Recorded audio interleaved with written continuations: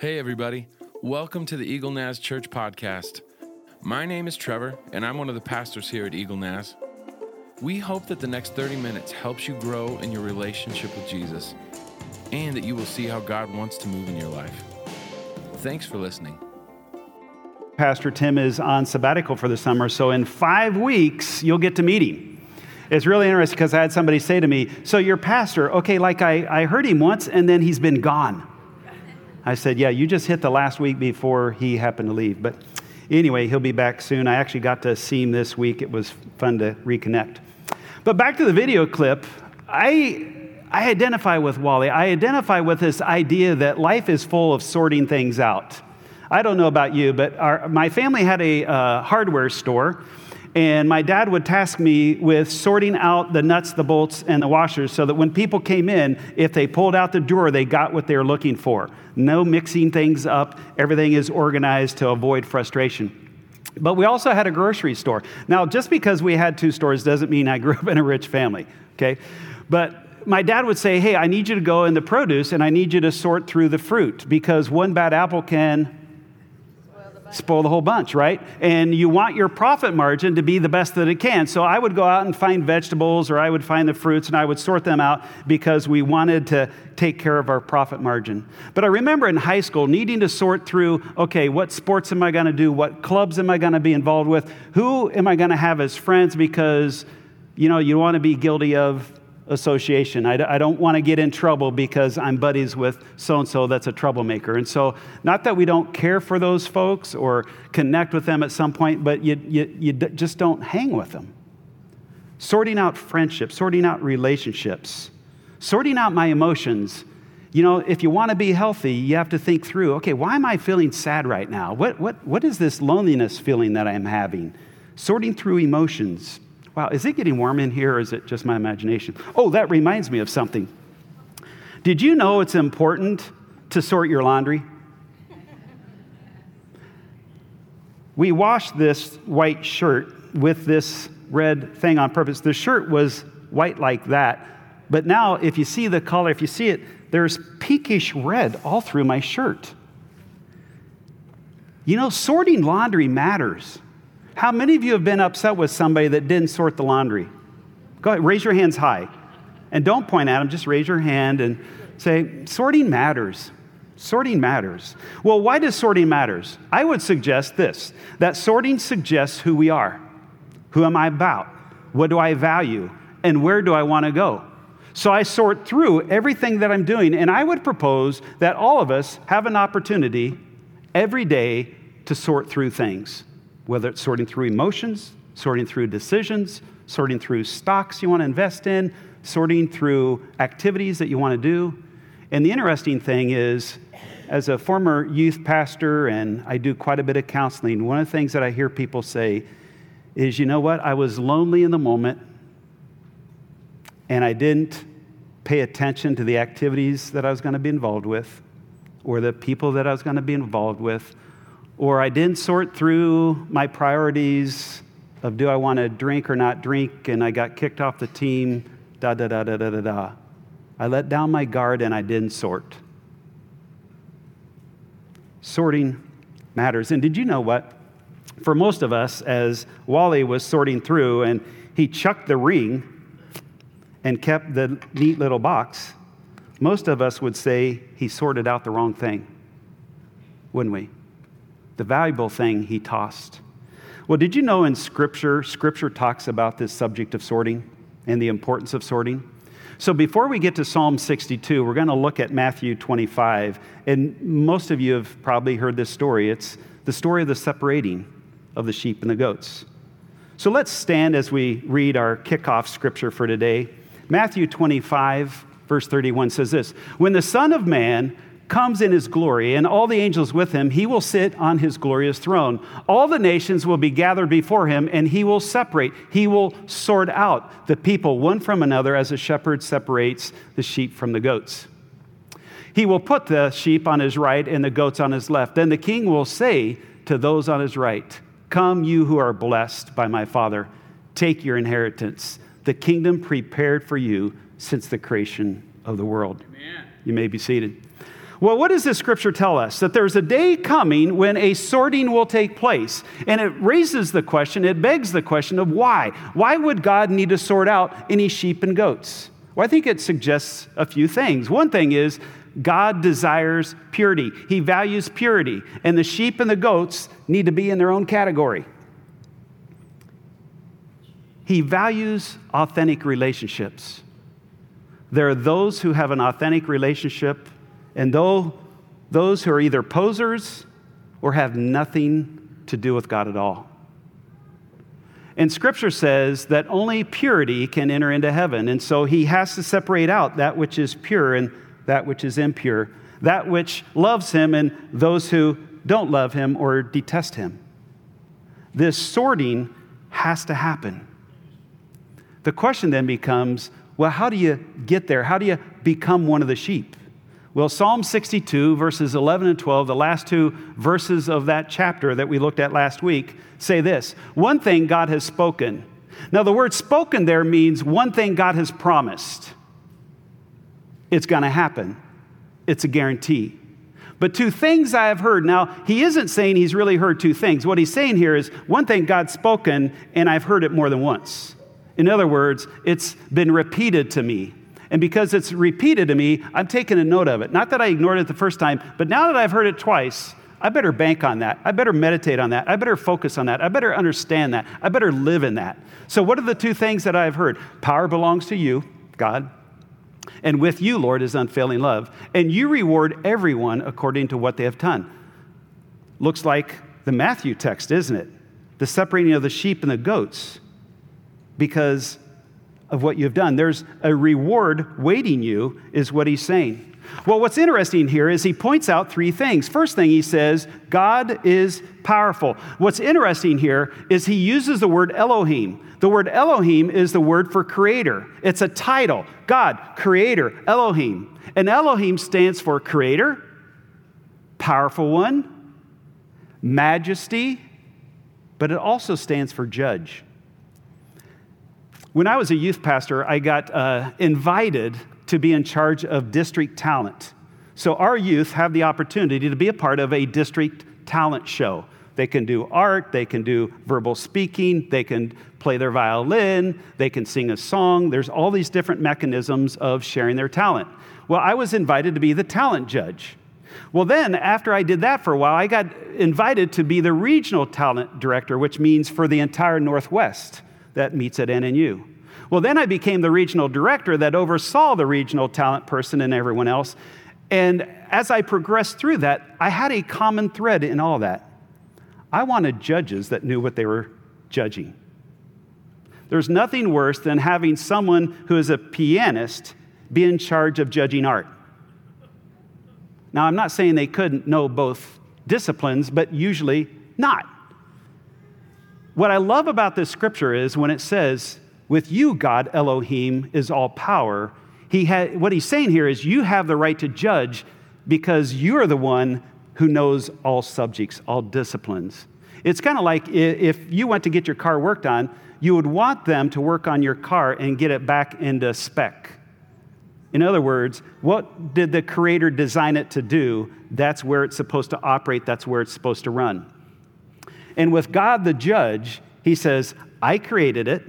I know exactly how it's supposed to work, and I'm judging it based on what I planned, what I purposed.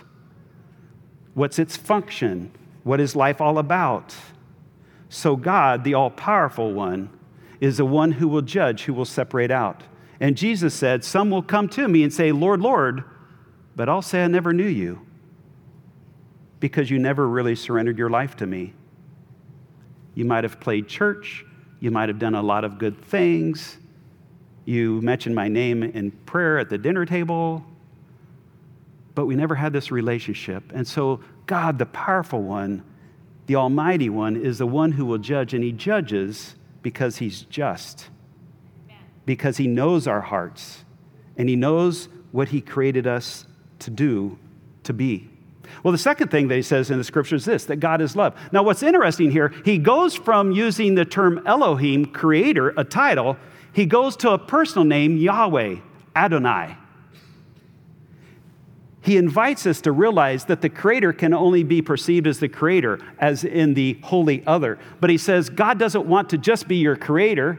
He doesn't just want to be the powerful one that put everything into order, but he also wants to be your relational Father, your Heavenly Father.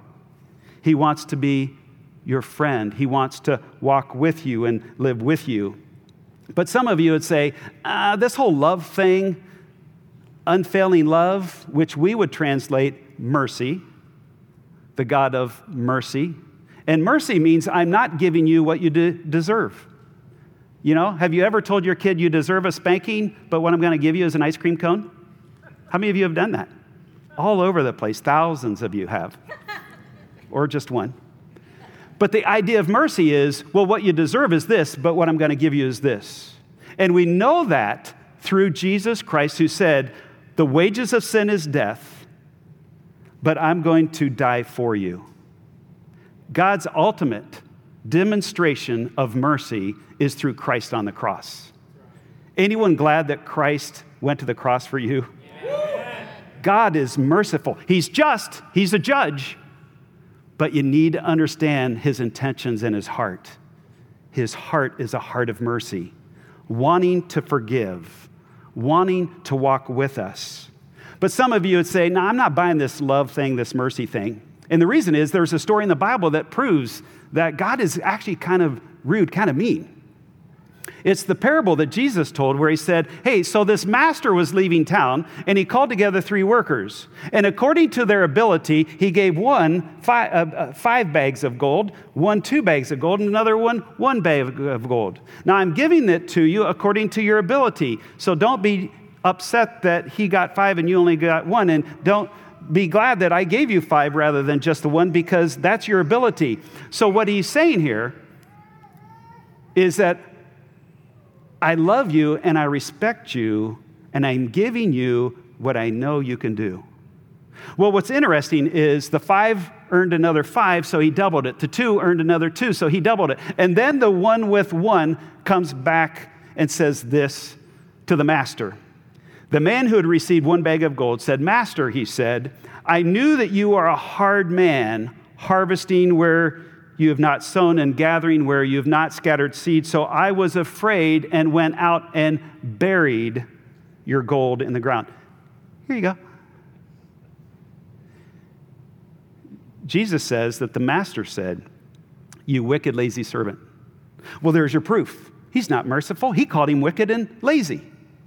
Well, you have to understand the story before you go off on saying that God is not merciful, Jesus isn't merciful, and this is the proof.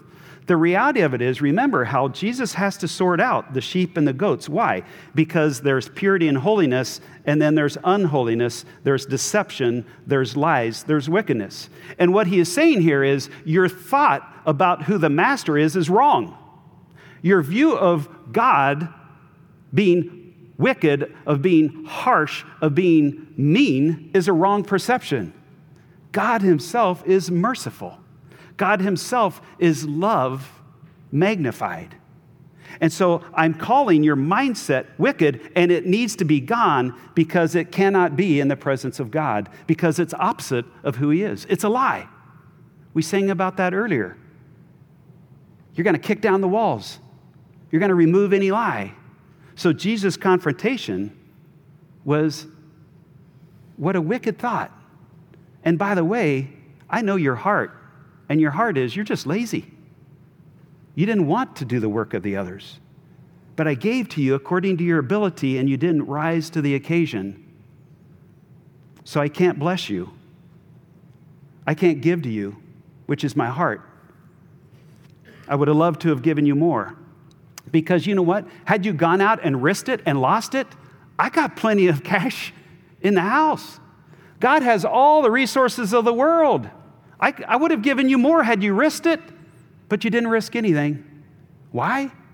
You think I'm mean? Man, you don't know my heart. God is merciful.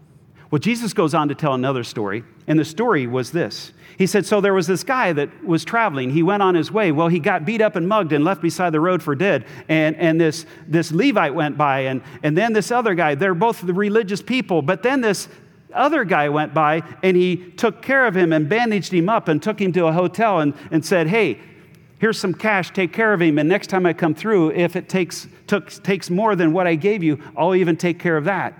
And we know that story as the story of the Good Samaritan. Well, Jesus is telling this story to someone who knew the law. And Jesus said to him, so of these three, which of them was a neighbor to the man?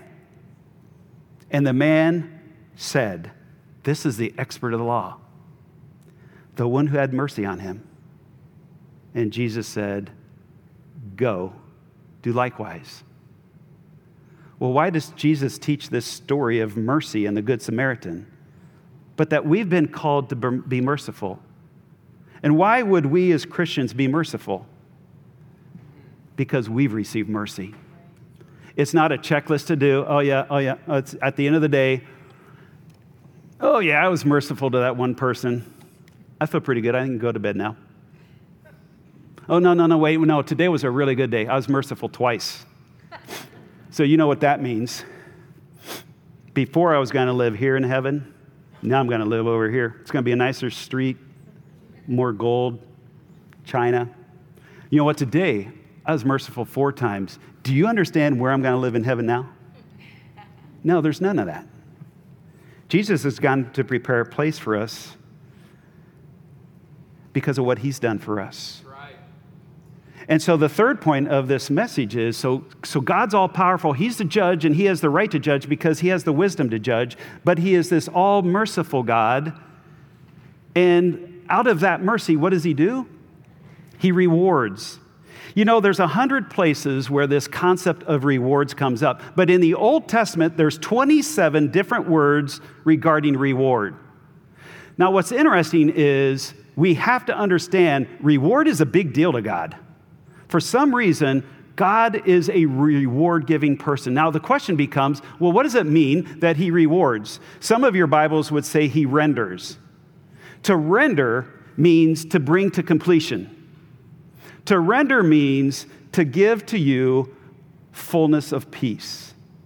When I do a funeral and I'm at the gravesite, one of the scriptures I tend to mention is out of Revelations where it says, and they rest from their good works on earth to enter into his presence for the purpose of what?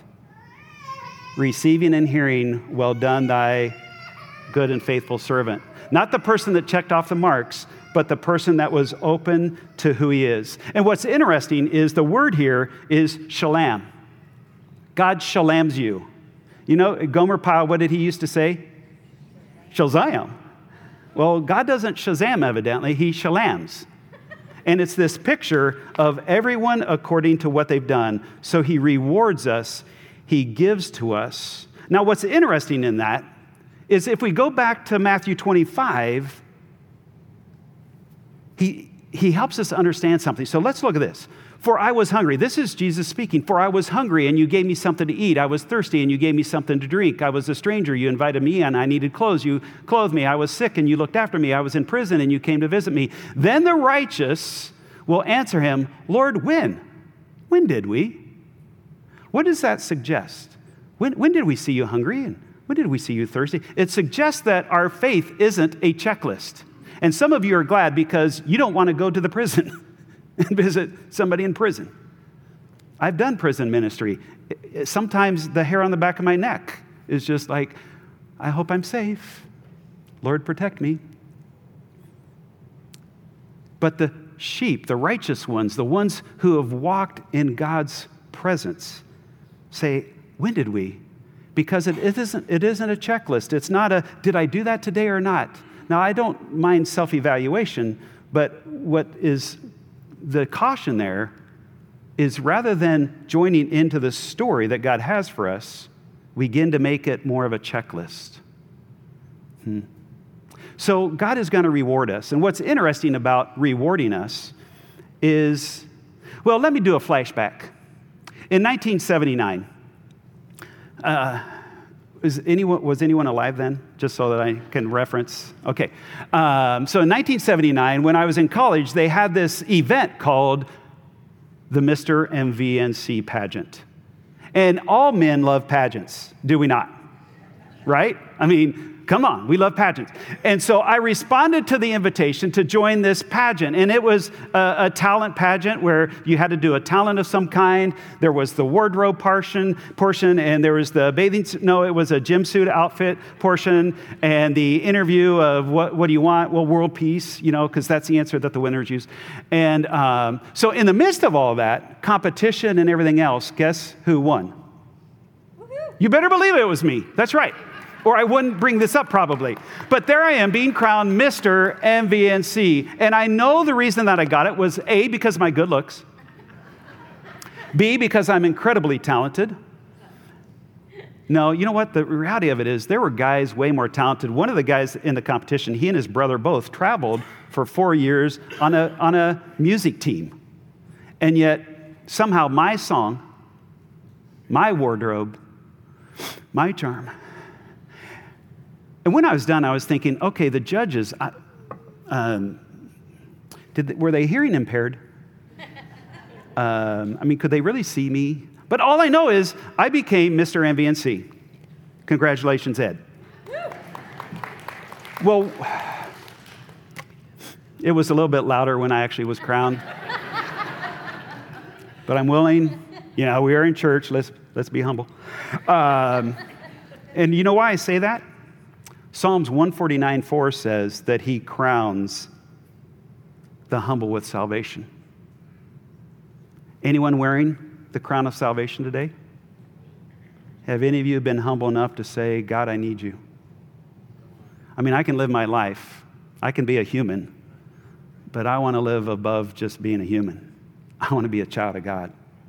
I want to know your love. I want to know your forgiveness, but I also want to know your empowerment. I want to know your wisdom. I want to know your guidance. The humble receive the crown of salvation. Well, you know what? There's 5 other crowns that are actually mentioned in Scripture. So here's your little study today. Some of you have maybe never even thought about it, never heard about it, but there are 5 crowns in Scripture that will be rewarded to people in heaven. But the reality of it is we're intended to wear them now, but we will get them later. So let's look at these 5. The first one is this, the incorruptible crown. 1 Corinthians 9:25, Paul's talking about, hey, when runners are out there and they're running for the race, they're running the race for a corruptible crown, a crown that will go away. But there's this crown in heaven for you if you will fix your eyes on Jesus and run your race, your life with him. Then there's the crown of rejoicing, which some would call that the evangelist crown, because you've had an impact on others. Others have come to Christ because of your life. So the crown of rejoicing. Then there's the crown of life. The crown of life out of James 1:12. It's for those who endure. Some call it the martyr crown. Who wants a martyr crown? Nobody? No. But it's those that love Jesus so much, I would go to death for him. You're beginning to get a kind of an echo here. These crowns seem to be about loving Jesus. What's the next one? Well, the crown of righteousness. It's for those who love him and anticipate his return. I just can't wait until Jesus comes back. I so want to be in his presence. I so want to be with him. But we need to live in the moment while we anticipate his coming. So the crown of righteousness. Those who hunger and thirst for righteousness, they're going to get that crown. Then you got the crown of glory. The crown of glory is for those who teach, those who pour into other people. Pastors are held more accountable than you are, according to Scripture. But there's a crown for them if they choose to teach the word properly. All these crowns. But you know what? It's amazing how there's also a warning in Scripture. Let's look at this verse. It's Revelations 3:11. And so we're going to look right down there. Behold, I'm coming quickly. This is Jesus speaking. Hold fast what you have. Well, what do you have? That no one take your crown. Jesus says, every one of you have a crown if you are my child. You have been crowned into a position. As I was crowned into Mr. MVNC, you have been crowned into his royal family. Come, take your crown. Wear it. When I was I was Mr. MVNC. When I was crowned, do you know what happened? I took on an even greater privilege of saying, I want to be a role model on this campus. My speech, my actions, what I do in the classrooms, what I do on dates, everything I do, I want to esteem Mount Vernon Nazarene College. Why? Because 2 years earlier, I gave my life to Christ at that university. I'd received Christ at that university. And I'd already been crowned from Jesus, but I hadn't been crowned from the school yet. But in being crowned, Mr. MVNC, it reminded me of my calling to purity, my calling to integrity, that somehow I could influence others to say, wear your crown. Remember that you have a crown. You've been crowned, the crown of life. Seek to live in the crown of righteousness. Embrace this. Hold on to this. But it raises the question of why do we need to hold on to it? It suggests that someone can take that crown from you. You're not going to lose it. Oh man, where did I put my crown? You're not going to lose it, but somebody can take it from you, it suggests. Well, who would want to take your crown from you? We know him as the enemy, Satan, the demons. They can't stand the fact that we have chosen to receive Christ. They can't stand that we're willing to live in truth rather than their lies, that we're willing to live in love rather than jealousy or bitterness or resentment. I love this quote from John Eldridge. He says, the enemy seeks to bury Christians in duty. I'm a firm believer that if we create our faith, our relationship with Jesus as a checkbox thing, okay, did I go to the prison today? Did I feed any hungry people? Excuse me, but here's some clothes, you naked person. Let the naked take care of themselves. It's awkward to be around naked people to me. I don't know. Just here's a box. Just go over there, and hey, and here's a water bottle. But our faith is not this checkbox thing. But the enemy would want us to get caught up in duty and responsibility and trying to be pure and rather than living in the purity, the righteousness that Christ has given us. Amen. We're living, wearing the crown of righteousness. But the enemy wants us to get distracted. So much so that when Jesus wrote to the 7 churches in the book of Revelations, one of the things that he said to one of the churches, but it kind of echoed through some of the others too, is I love the fact that you're taking care of the poor and you're helping the widows, but you've lost your first love. Man, you're doing the right things, but it's not from a heart of love anymore. You're just doing the duty of what my story suggests. My story is a story of living in such a way that other people's lives are touched because you have lived out mercy. Pastor Carly hit that right on the nose a couple weeks ago in saying, there's a parade going on, and it's our privilege to invite other people into that. It's our privilege to say to someone else, did you know that God has a crown waiting for you? I mean, there's 5 of them, actually, as far as Scripture says. One of them is for the humble. One is for those willing. It's the crown of salvation. Man, would you want it? He loves you. I was at the restaurant this week and talking with a couple guys over the idea of evangelism and helping you as a church embrace the ability to evangelize without any pressure, without any, oh boy, I'm going to try and talk to Jesus to these guys. But in that, we said, okay, let's try it on the waiter. I mean, waiters are fun because you can just pick on them. And they have to put up with it because they're hoping to get a tip.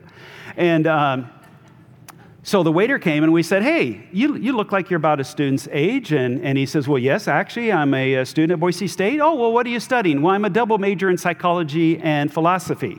And we said, that's awesome because, dude, we have a question for you. Love to have a philosophical response to it. He goes, oh, well, let me go return these things and I'll be right back. He was so excited to answer our question because, he's a philosophy student. They're smart. And so he comes back and we said, okay, let's suppose that there is a God and you have an audience with this God, what question would you want to ask this God? And his first answer was, well, which God are we talking about? Oh, you know what? And our response was, you just choose a God. Just choose. And his answer was, why? If you could ask God a question, bring up a topic, what would it be? And he said, why? Why do we exist? What's our purpose? Now, we didn't get to go into any big, long conversation, but next time I see him, he's going to remember that question. And I question if he hasn't thought more about it. Because he said, if I knew the why, I could get a lot of people behind me. I could tell he was an influencer. And he said, if I just knew the why or the purpose, boy, would I be able to rally a lot of people. What does that say to you about where this person is? He's still questioning. He's still wondering. And what's amazing is, at some point, I hope I get a chance to tell him, part of the reason we're here so that we can get a crown. The reason we're here is so that we can know salvation, that we can walk in relationship with God. Amen. But the challenge with that is we all have to sort things out. What's important to us? Is it the diamond ring? Or is it just this fun little deal? Now, both of these have sentimental value to me. This was my father's ring that he wore when he was married to my mom. And when he passed away, my mom said, I want you to have this. This box is sentimental to me because I used this box to propose to my wife the first time I proposed. It's the truth. The reason is it was a fake proposal. I put a Mickey Mouse ring in there, and I got down on one knee as her family was at the dinner table, and I said, Debbie, I'm asking for your hand in marriage. Will you marry me? And it was all staged. Her brother and sister-in-law knew it as well because we wanted to see what her parents' reaction would be so that I would know if I really wanted to risk my life and ask for her hand in marriage. So both of these have sentimental value. This was the fake ring that I proposed. But the question is this. What are you sorting through right now? Some of you are sorting through, how deep do I go with this God thing? What is the relationship I really want to have? Do I really want to embrace him and let him be a part of my life? The reality is someday he'll do the sorting. Yet he's merciful and loving. He's just, he's holy. And only that which is pure gets into heaven. But remember, your purity comes as a gift through Christ. Amen. Your purity doesn't come through you doing the right thing and being the right person. Right. If it depended on that, none of us would make it. Right. Even though I'm a lot better than most of you. No, I'm not really. But you get my point. Let's pray. Father, we know that no victor ever gets on a podium alone. Someone helped them get there. There were coaches. Sometimes there was a pacer. The pacer ran out and ran the first 10 laps and set the pace for me so that I could finish it off.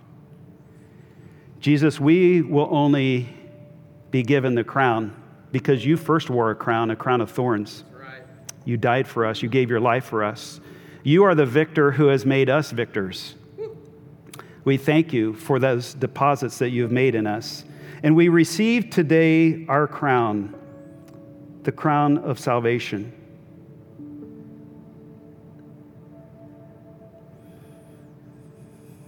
Wow. What a gift. And help us, Father, to live worthy of that crown.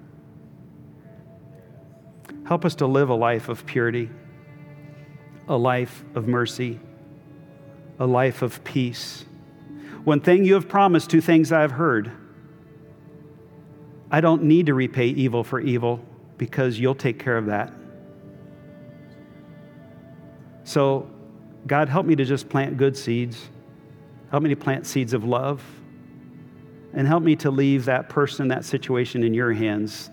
David knew Absalom was out to kill him in this chapter. And yet David said, guys, God will repay evil for evil.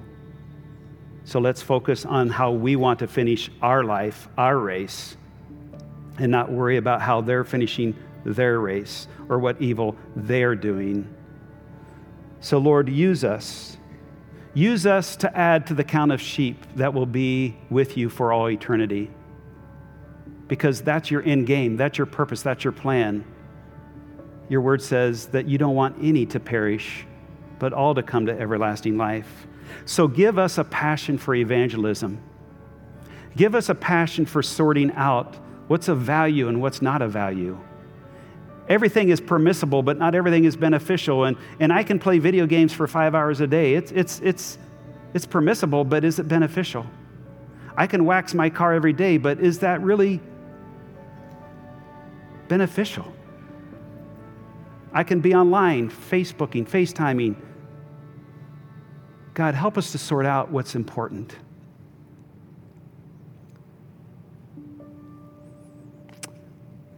If we've received you, we're a part of your family.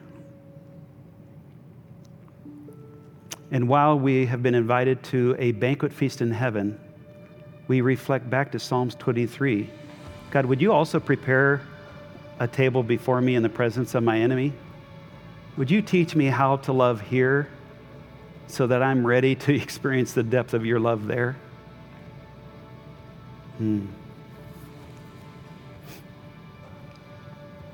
Help me to be merciful. Help me to be pure in all my words, in all my thoughts, in all my deeds. Help me to love well. Help me to sort things out well. And thank you that you're pure, that you're just, that you're holy, and that you will not allow anything that is impure or decaying to be part of eternity. There will be no more death. There'll be no more sickness. There'll be no more tears because they can't be in your presence. Wow. Oh, you are good. You are merciful. And so they were loading on a plane in Johannesburg, South Africa, preparing to fly out. And a wealthy white lady came and sat down in an aisle and immediately called over a stewardess. And the stewardess said, "Madame, how may I help you?" She said, "Do you think I'm really going to sit next to this person?" He was a part of a certain tribe that was a lower class. "I demand to have a new seat. It is unthinkable that I would have to be seated by him for an entire flight. Madame, all of this coach is filled, but I'm going to go and I'm going to talk to the pilot because I have to have permission from the captain. But I'm going to go see if we have another seat available." She left and came back after a while, and she stood there and she said, "Madame, I have spoken with the captain, and the captain agrees. It's audacious. It's ridiculous that somebody would have to sit by somebody that is so poor in character, someone as ridiculous as they are." She then looked to the black man and said, "Sir, if you would collect your things, I would like to take you to a first-class seat because the pilot agrees you shouldn't have to put up with this." I think I heard one in the back. Well, what's interesting is that's what happened when she said it. The people around that heard what was said applauded. Why? Because justice was served, mercy was shown. Go this week knowing that God's mercy covers you if you will receive it, but also give mercy out because you have received it. Wear your crown this week, the crown of salvation, and live your life in such a way that you would get the victor's crown, that no one takes your crown from you because you know it's a gift given. Not a gift earned, but a gift given. Will you wear your crown this week and invite someone else to take up their crown of salvation because you have spoken into their lives? Now may the God of peace, the God of hope, the God of all power, the God of all mercy, live in you and abide in you in such a way that you change the rooms that you walk into, because those people know, those people sense the peace of God, the love of God, the joy of God in your lives. Go, embrace the story that God is inviting you to be a part of, and be a world changer.